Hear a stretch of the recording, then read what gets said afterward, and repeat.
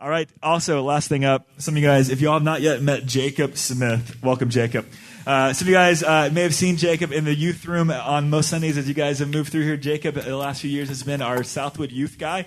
And he has been transitioning this spring and will be transitioning into the fall being our Anderson College class teacher. So I wanted you guys to have an opportunity to meet him this morning and have an opportunity to hear from him as he walks us through the Word.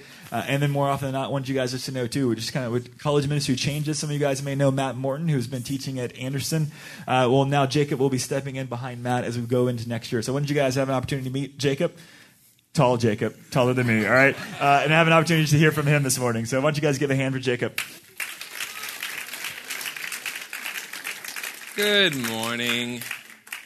Now that we've pushed all those baby birds out of the nest, we can get down to brass tacks. As some of you know, we've been walking through the book of Acts all year, and we've been looking at kind of what Paul was doing in ministry, what the other early church was kind of going about. And this morning we're going to be a little bit different. We're going to deviate a little bit from the formula because Trey kind of wrapped up Acts last week. And instead we're looking at the book of Ephesians, which Paul actually wrote during his Roman imprisonment. The last few weeks where we were covering like 10 chapters a Sunday where he's like in trial and going before this king and that king.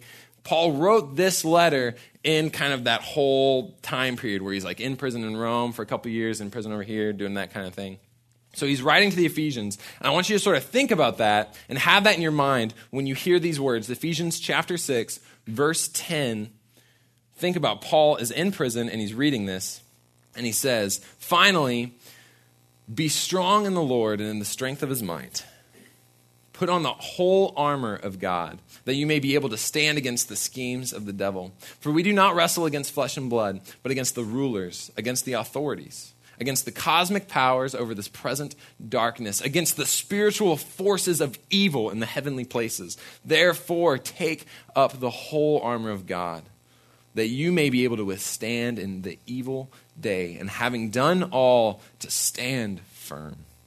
Let's pray. Lord, we are so grateful for the men and women that you have prepared in our ministry. God, we are grateful for those graduating seniors that are going out all over the place. God, we're thankful for Tyler and Sarah and for what they've done and where they're going and what they're going to be doing. God, we thank you for the fact that we see your word changing our lives daily. Lord, we pray that this morning, as we look at this armor, as we look at the truth that Paul is giving to us, Lord, we just pray that we would take it, we would use it, that God, it would change something in our hearts and in our minds, that God, it wouldn't just be knowledge that we pack away, but that, Lord, it would be life-changing, that God, we would use it, that we would act, think, talk differently based on this truth. So, Lord, shut out the distractions this morning. God, let this time be all about you. God, slay the man that I am. Lord, use this foolish preaching to further your gospel. We pray this all according to your will. Amen. Now, I am married. I'm married to an incredible woman named Susan. And she and I started dating our freshman year of college. So we actually got to date for about 2.5 years before we got engaged, which was awesome because that way I was able to just sort of do every stupid thing possible in that time period. So like marriage, like smooth sailing, right, for the most part, because I just did everything. I did everything wrong. When we were dating our sophomore year of college, we've been dating for about a year, and we wouldn't generally walk to classes together. You know, we'd have similar schedules, and we'd meet up on campus. And so there was one class in particular that I would go to that was just horrible. It was just horrendous. She wasn't in my class. We didn't have a lot of classes together because she was kinesiology, so she was learning stuff, and I was in history, so I wasn't. And so we were in these different areas, but so I would go to class, but I think I need some sort of accountability. And so I found over my years at A&M that the best way to like handle a class, the best way to really make sure you're there, make sure you're taking notes, is to have a class friend, right? That's meaning someone that you go and you see them. You probably don't hang outside of class, but you hang out in class, you talk to each other, keep each other accountable. If you miss a day, you get to copy each other's notes, that kind of thing. And I also discovered that the best class friends were generally girls because guys, generally, they either wouldn't be very consistent, or if they were there all the time, their notes were just like you couldn't read them, right? Because they use like finger paint on their faces. And like, okay, right? That's what they would do. So you would rely on these girls or these big, awesome bubble letters. And you're like, yes. And so I would generally try to befriend a girl in my class, which was really easy because my like intimidation level was very low. I was not very much a womanizer at all.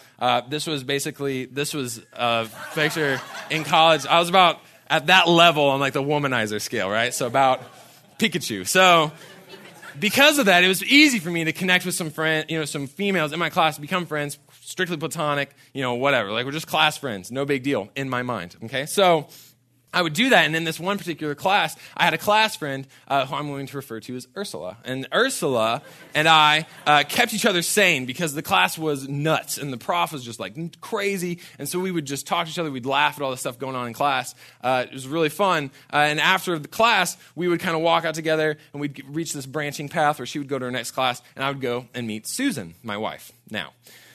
So the thing is, though, about halfway through that semester, I realized that Susan was increasingly more irritated whenever I would go up and start talking to her. And I just thought, oh, it's the end of the day. She's probably she's frustrated with just like class. And so I would generally try to cheer her up by telling her like some funny story that Ursula and I like experienced in class. Like, hey, you wouldn't believe what happened. Da, da, da. And so this kind of went on for about, like I said, almost a semester until about 3/4 of the way through. I eventually asked her, like, you seem really upset today. Like, what's going on?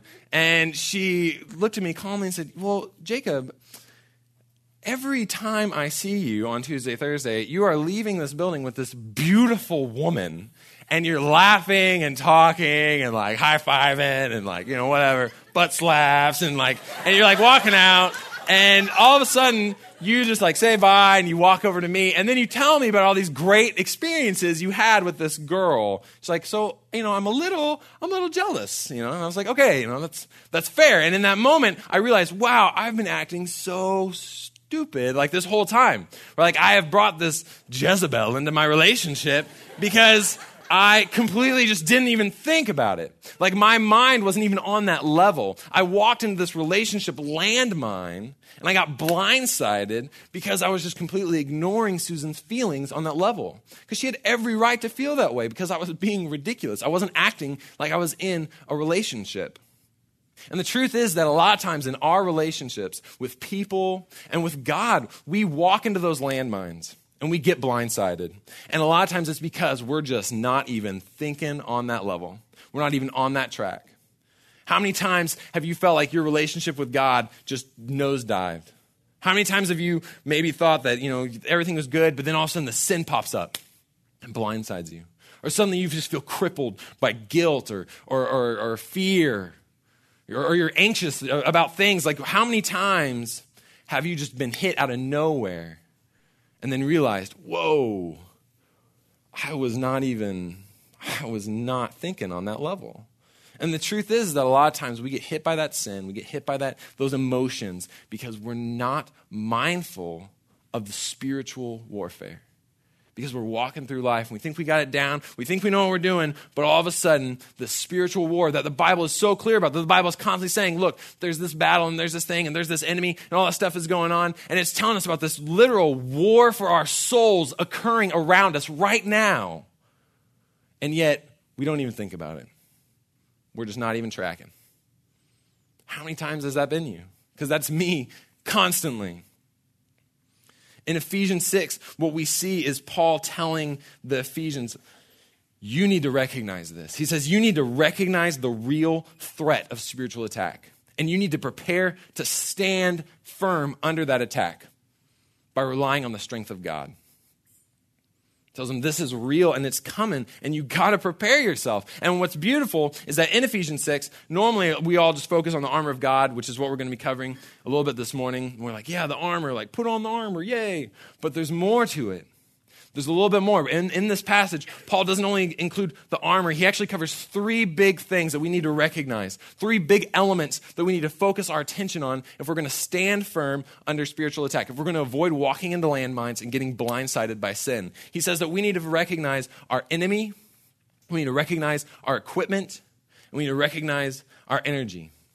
Meaning, what power is it? We need to recognize these things. And only then are we able to stand firm. That's why, again, in verse 10, he says, finally, be strong in the Lord and in the strength of his might. Put on the whole armor of God, that you may be able to stand against the schemes of the devil. For we do not wrestle against flesh and blood, but against the rulers, against the authorities, against the cosmic powers over this present darkness, against the spiritual forces of evil in the heavenly places. He's telling the Ephesians, look, you've got to look out for this enemy. He is so real and he's so powerful. And a lot of times when we see that, when we read that, and when we hear it, it doesn't really affect us.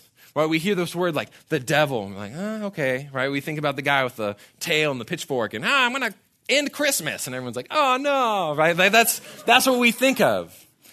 But Paul is saying, no, there is this devil, meaning accuser. It literally means slanderer. There's this accuser out there, and he has all these principles. He has all these helpers, these minions, and they're out there, and they're gunning for you. And yet so often, we just write it off. And it's sad because the Bible could not be more clear. The Scripture spends so much time telling us all about the devil or Satan, right? The other most common name for him is Satan, meaning the enemy, literally the enemy, meaning he is the enemy of God. The opposing force. The Bible is so clear that he is horrible and dangerous. You see all these characteristics of God in the Bible, which is awesome. A lot of times we'll do character studies or look at God is love and he's righteous and he's this and that, right? We know that love is patient and kind and da-da-da. And we read these awesome descriptive passages and we unpack that. But what we often glance over is that the Bible has just as many passages about Satan that we don't unpack. We see in Revelation 12, it says that there was war in heaven. Michael and his angels having war with the dragon. The dragon and his angels waged war, and they were not strong enough, and there was no longer a place for them in heaven. And the great dragon was thrown down, the serpent of old, who is called the devil and Satan, who deceives the whole world. He was thrown down to the earth, and his angels were thrown down with him. Then I heard a loud voice in heaven saying, now the salvation and the power and the kingdom of our God and the authority of his Christ have come. For the accuser of our brethren has been thrown down, he who accuses them before our God day and night. We picture this Satan who maybe he's evil, but he's down in Hades, right? He's down in hell and he's ruling and sitting on a throne and making people push wheels or something, right? That's what we picture. But that's not true. He's here on this world. He's going before God. He's accusing us before God. He's saying, look at that sin. Look at this person. Look what they did. God, no way. Don't mess with that guy. He's trying to accuse us. That's what his number one occupation is. He's accusing. He's also a murderer. It says in John 8, you are of your father the devil, and your will is to do your father's desires. He was a murderer from the beginning and does not stand in the truth because there is no truth in him. When he lies, he speaks out of his own character, for he is a liar and the father of lies. Not only does he lie, he is the granddaddy, top dog of lying. That's who Satan is. He's a destroyer. The thief comes only to steal and kill and destroy. But Christ came that they may have life and have it abundantly. We see that Satan is so dangerous, not only because he's out here trying to destroy us and attack Christians and attack humans because he hates us. Not only that, but he is so deceptive that Paul warns the Corinthians that in their case, the God of this world has blinded the minds of the unbelievers to keep them from seeing the light of the gospel of the glory of Christ, who is the image of God. Paul is telling them, look, there are going to be people in the world that you're going to try and talk to. You're going to share the gospel with them. You're going to talk to them about your faith. You're going to give them your testimony. It's going to be awesome. It's all packaged up and perfect. And yet they just completely miss it. And they completely reject it. It says there are people like that because of Satan. Because Satan has blinded them to the truth. Because he is at work and he wants to pull as many people away from the amazing free grace that God has offered. He wants to pull as many people away from that as possible. That's his job. That's his passion. And he's coming for us.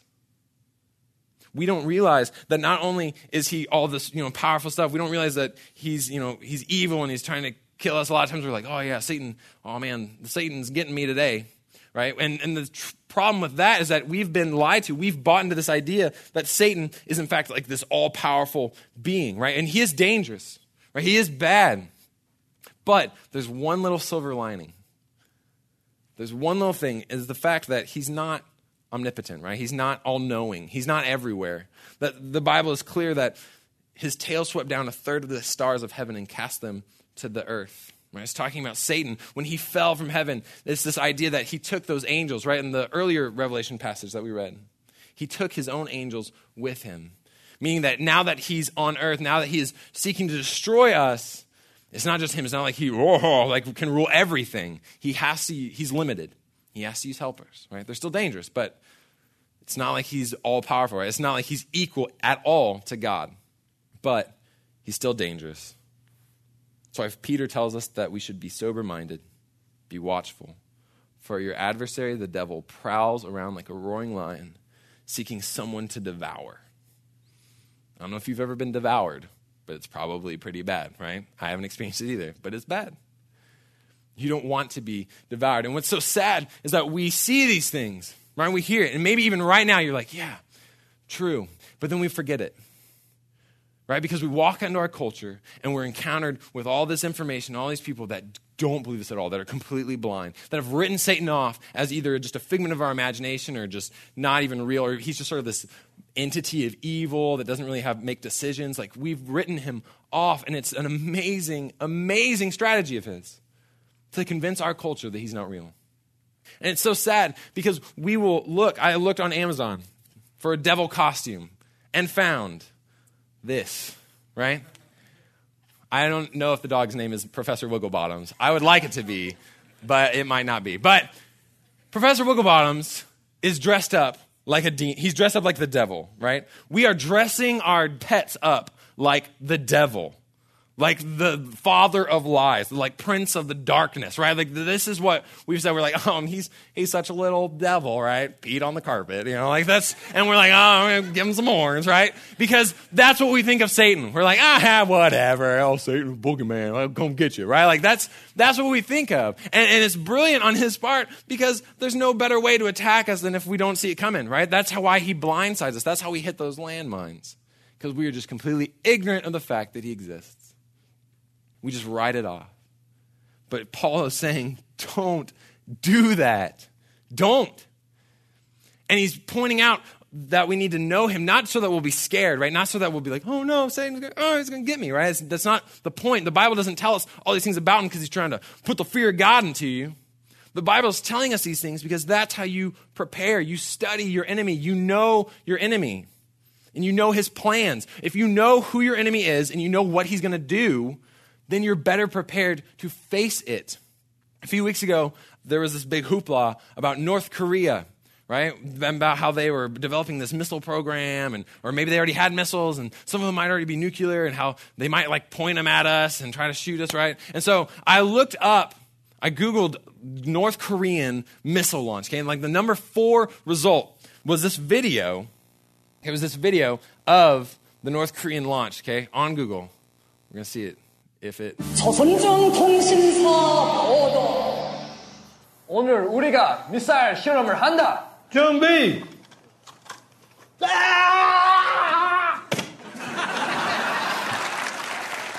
Now, obviously that's not real. In case any of you are like, what? But they launched it, right? But no, that's not real. That was from Conan O'Brien, right? That's just a late night talk show host. They filmed that to kind of just have fun with the whole idea. Because why? Because when we heard about it and people were talking about it, no one really got worried, right? No one was really that freaked out. No one was like, oh my gosh, get a bunker. No one did that because we knew the enemy. We knew what they are capable of. They told us, we're going to shoot a missile at you. We're like, okay, buddy. Right? We didn't have to worry about it because we knew what they were doing. Right? We were prepared. Not to say that we just wrote them off or I'll do whatever you want. Right? We have systems in place to stop missiles that try to come and hit us, right? We trusted in those because we knew their plan. We're not writing off Satan, but we are guarding against him. We're recognizing that he's a real threat.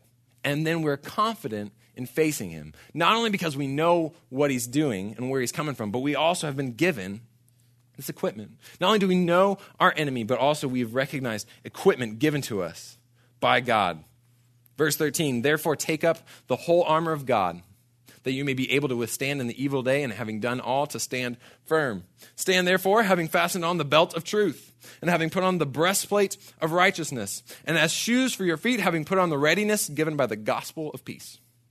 In all circumstances, take up the shield of faith, with which you can extinguish all the flaming darts of the evil one, and take the helmet of salvation and the sword of the Spirit, which is the word of God. Paul lines out 6 key pieces of equipment that we've been given.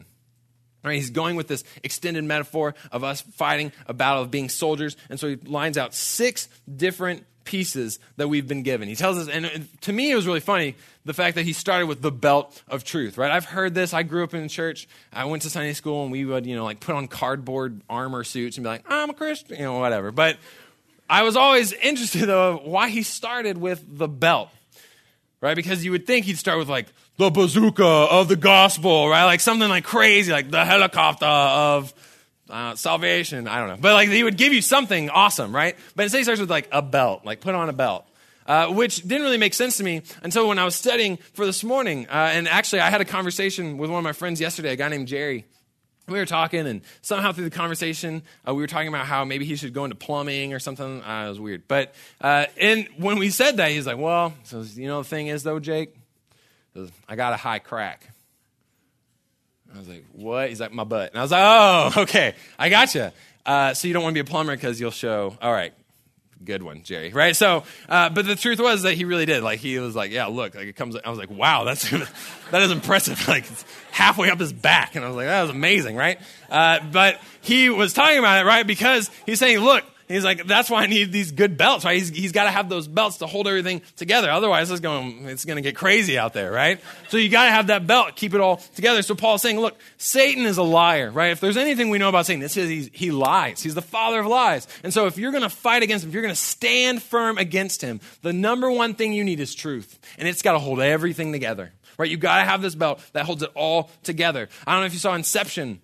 But basically, there's these guys, and they're going into these weird dream realities, and they don't know what's real and what's not. And so they take with them a totem, right? They have this one item that they hold on to. Leonardo DiCaprio, you think it's a top, but I've read a theory that it's actually like his wedding ring, which is really cool. But you watch the movie, and they're like, oh man, what's going on? But then they look at their totem, and they're like, oh, okay, yeah, all right. I got it, right? Because they have this one constant truth in the midst of a changing landscape. In the same way, we need to be belted together. We need to be holding together this belt of truth. We need to have everything tied into the fact that God is true. The truth in his word, the truth in his teaching. That's what needs to hold everything together. We need to start with that belt. But we also have a breastplate of righteousness, right? Because we know that Satan is an accuser. The devil, he's an accuser and a slanderer. And because of that, we need protection because he's constantly going to be trying to take away our confidence. He's going to be constantly trying to, affect maybe our idea of where we are with God. If God, does he really love me or am I really saved? And so Paul's saying, no, be guarded by that breastplate of righteousness, knowing that you are not only positionally righteous, but you are also able to be practically righteous. What I mean by that is when you put your faith in Christ for the forgiveness of your sins, when you ask him for forgiveness, when you accept the eternal life that he offers as a free gift, as soon as you do that, boom, you're a Christian, and nothing's going to change that. You are protected by Christ's righteousness. But that protection, that righteousness, allows you to not only have your position change, but it also changes the way that you act. It changes how you practically go into the world, the way you think and speak and act. That should change based on this breastplate that you have. When I married my wife on January 9th, 2010, we had this wonderful ceremony and this great thing, and you sign that marriage license. And as soon as you sign that marriage license, it's set. She is now Susan Smith. I am now still Jacob Smith, right? But now I have a wife, right? So the government sees us. They're a couple. Taxes, we file them jointly, right? That's what we do. We are now positionally a couple. And because of that, it changes the way that we practically act, the way that we practically live. Over spring break, we went out to this cabin with my family up in the mountains. It was a really beautiful place. But the third night we were there, Susan and I both got this horrific stomach virus thing, okay? Where basically you catch it and then you're a volcano, all right? And so, but like with lots of openings, right? So you're dying, right? And so over the course of this evening, I started about 9 p.m. I was like, I'm good. And I just start dying, okay? And so I'm dying in our bathroom and everyone else is like, what's going on? And so Susan's though taking care of me. She's like, no, I'll help. She's a nurse, so she knows how to kind of handle that sort of situation, right? And she's like, let me wipe that just stuff off your face, right? Like just, right? And she's able to do that. But then about 4 hours in, Susan, she was like, oh, you know what? I don't, and just goes too. So the whole night, like 9 p.m. to 9 a.m., we're just both just dying and writhing around and just destroying everything around us because we're so sick. And it was one of those moments in my mind where I thought, this would be hilarious if we like met last week, right? Like if we were dating, right? You're dating, you go to a coffee shop, the girl's like, oh, I haven't put on makeup yet, don't stop, right? Like, but because we were positionally married, because our relationship changed, Susan was able with confidence to say, help me, right? Like, she was not afraid to ask me to come and save her because our position had changed, right? Because we had that protection. And so we were able to love for each other and care for each other and do these things for each other, serve each other, ask each other for help that we desperately needed because we were protected positionally.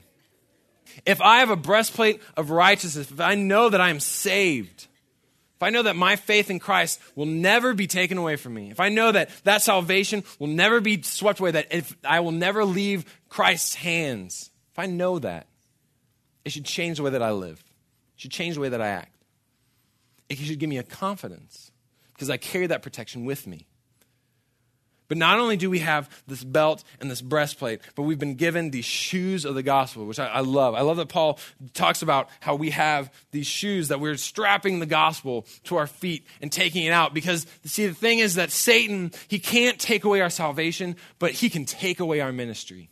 He can destroy your life now. As soon as you become a believer, that's his mission. He knows he can't affect your eternal salvation, but he can affect your life now. And so he's going to tempt you. He's going to try to lead you away. He's going to try to smother you with guilt. He's going to try to do these things to kill your ministry. And so Paul says, no. Instead, we strap the gospel to our feet and we run. That's why in Romans, he talks about these people who have beautiful feet. He's actually quoting Isaiah. It's in Romans 10:15. He talks about these people that have beautiful feet, which is really weird. But then he explains, he says, because their feet are used to carry the gospel forth. He says that's what we should be doing. Not only am I protected, but I should be going out and taking that gospel forth. But not only that, I also have a shield of faith. See, because Satan wants to shake my confidence, right? He wants me to doubt. He wants me to be worried. He wants me to get freaked out. Because again, he's trying to destroy my ministry. And so if he can just bring in some doubts, if he can just turn me away maybe from the church, or I'm like, I don't like organized religion or anything like that. If he can just do that, if he could just get one of those arrows in. That's why Paul talks about how he's referring to an actual occurrence where archers would take these arrows and they're like, well, it's kind of cool to shoot people with arrows, but what if they were on fire? And so they dipped them in this tar stuff and they'd like light it on fire and boo, and shoot them. And so people would have to protect themselves with shields, right? And this was back in Rome when they still did that like cool shield thing where they kind of overlap one another. And so not only were you protecting yourself, but you're protecting the brother next to you from these attacks.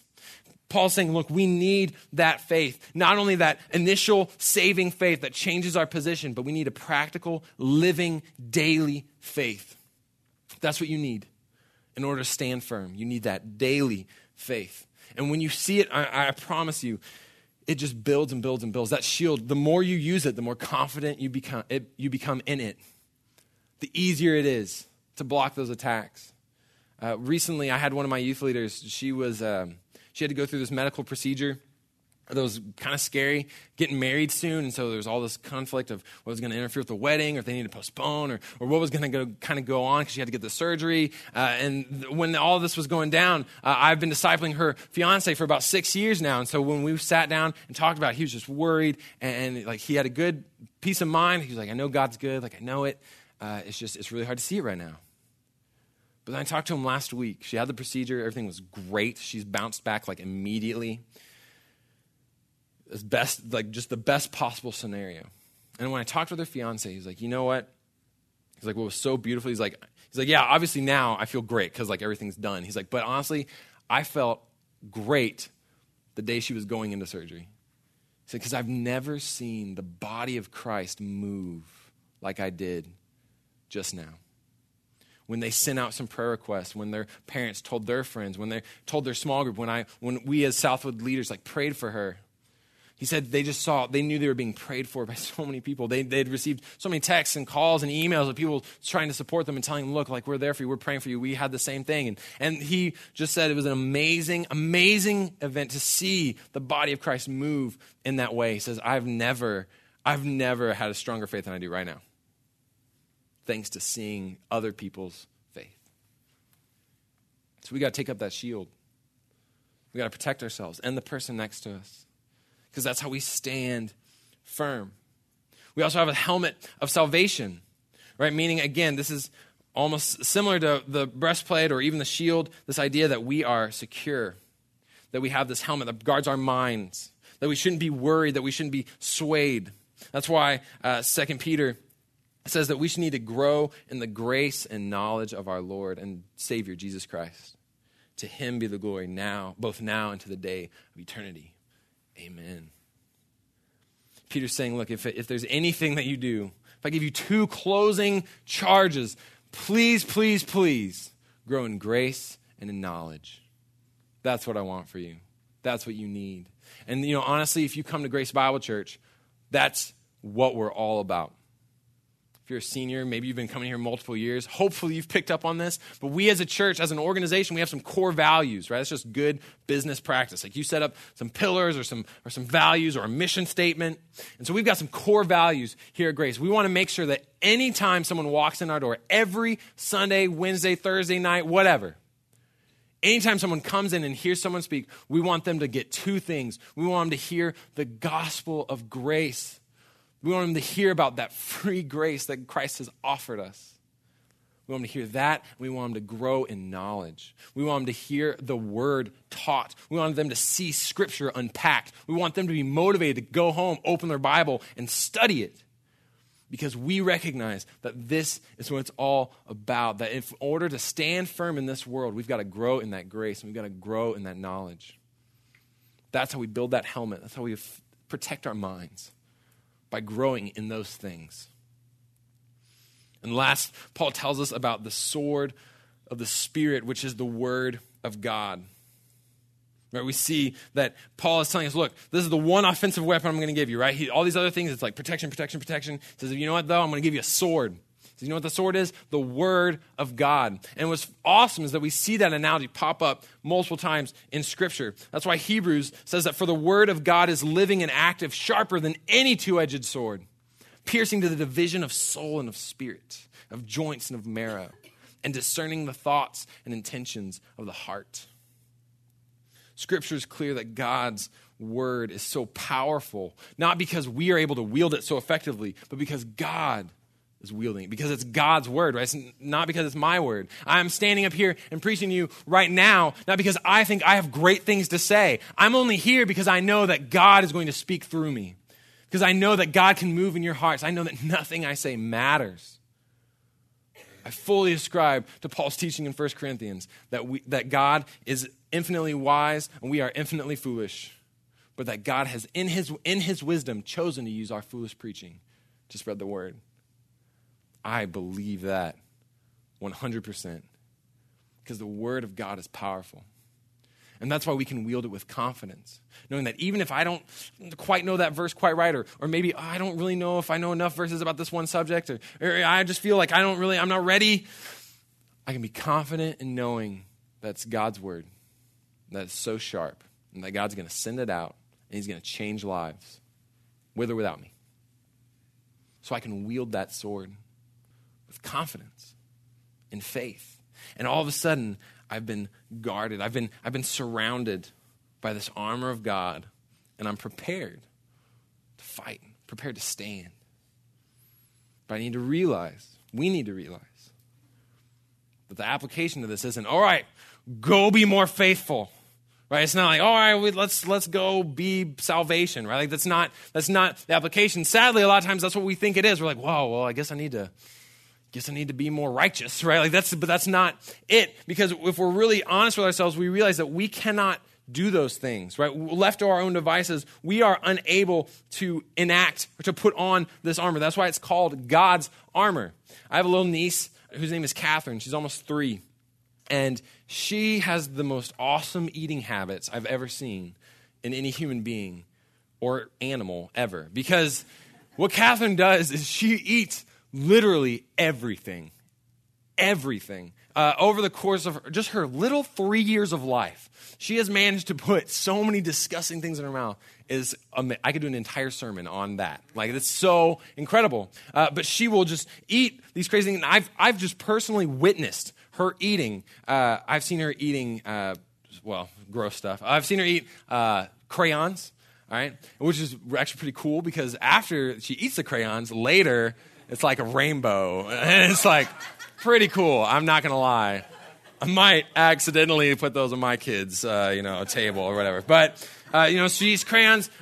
Recently, when we were up in the mountains, we were hanging out at this park. We're jumping around. She's like jumping off rocks and almost dying all these times. And while we're standing there, she's just kind of playing in the dirt. And so I'm talking to her mom, my sister, and Catherine just kind of looks up at her mom. And she's got these hands of dirt. And her mom was like, "No, Catherine." Which I was like, what is she gonna like throw it? But my sister was like, no, Catherine. The guy just looks at her, kind of smiles, and goes, and just starts stuffing dirt into her mouth. I was like, that's so great. And some of her mom would scoop out some. Then kind of kept eating it. She's like, oh, whatever. And so, because she's like, it's not gonna kill her. And she just had to reach this level where she's like, all right, left to her own devices, Catherine, when she wants to eat, she will eat dirt. She will literally eat the dirt off of the ground, right? That is what she does. And the truth is that we have about that level of discernment, right? As humans, that's about what we're capable of. When we are thinking, I'm going to be more righteous. I can't wait to be better at stuff. And we try, we will fail every stinking time because we just can't do it. We're fallen people. We're broken. We can't do it. So it's amazing what Paul points out, what we see in Scripture over and over again, is that we are not the energy. Instead, Paul says in Romans 13, this is beautiful, but put on the Lord Jesus Christ and make no provision for the flesh to gratify its desires.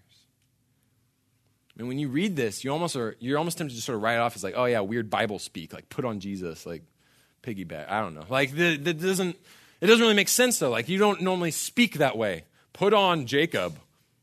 What? Like that doesn't make sense.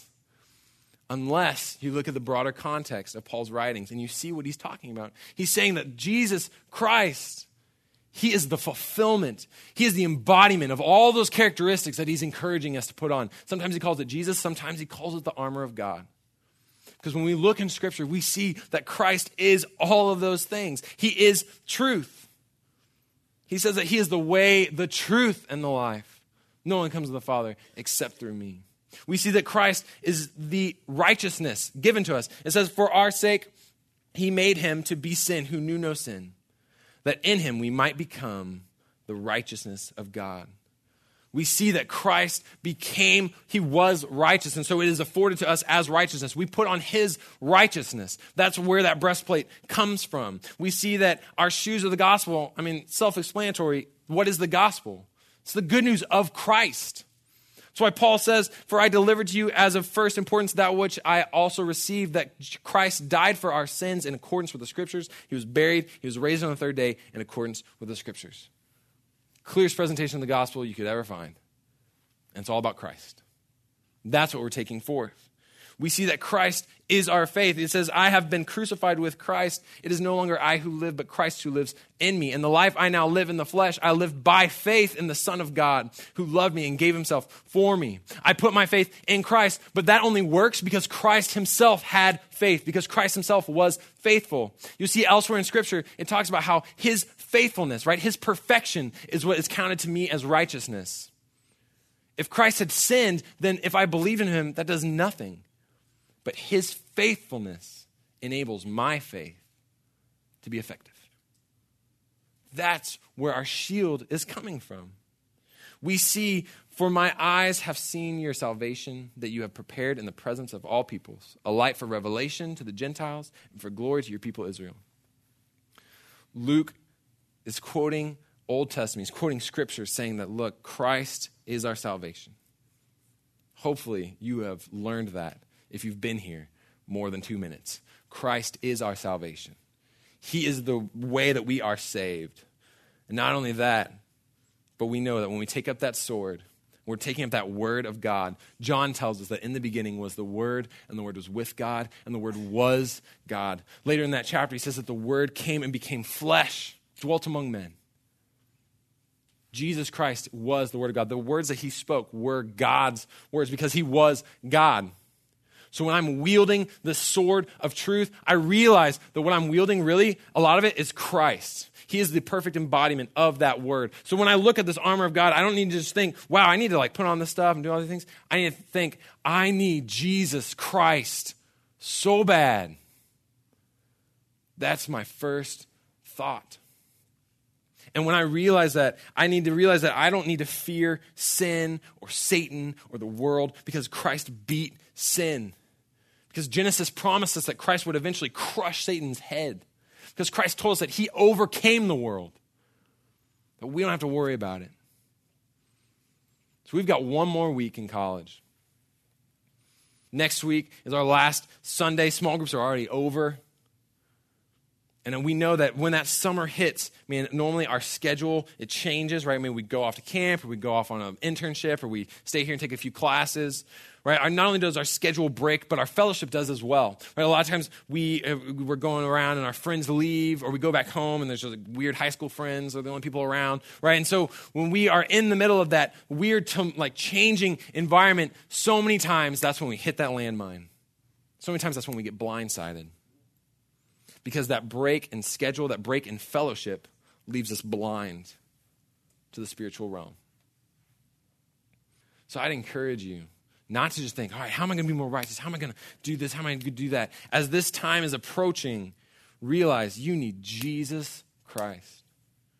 That you pick some of these things, that maybe you pick that enemy. Maybe you think, okay, I do need to focus more on my enemy. Or maybe I do need to focus on a few pieces of equipment. Maybe I do need to focus on who Jesus is. Maybe I've never put my faith in him to begin with.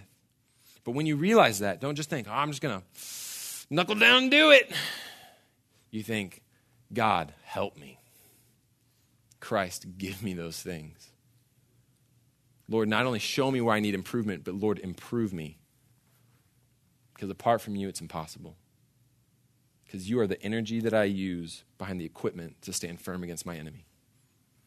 So let's pray. Lord, we are so grateful for what you have done. Lord, we pray that we would truly acknowledge the fact that we are incapable of anything good. That, God, we need to realize that we are broken. That, Lord, we are only saved thanks to the redemptive work of Christ. Lord, we pray that this summer wouldn't be too hard. That, God, we wouldn't be hitting stumbling block after stumbling block. That, Lord, instead, you would keep us grounded. That, God, you would keep us in fellowship. Lord, we pray that even in the midst of chaos, that, God, you would help us stand firm, even in the midst of that war zone, that, God, you would make us good soldiers and you would equip us with that armor.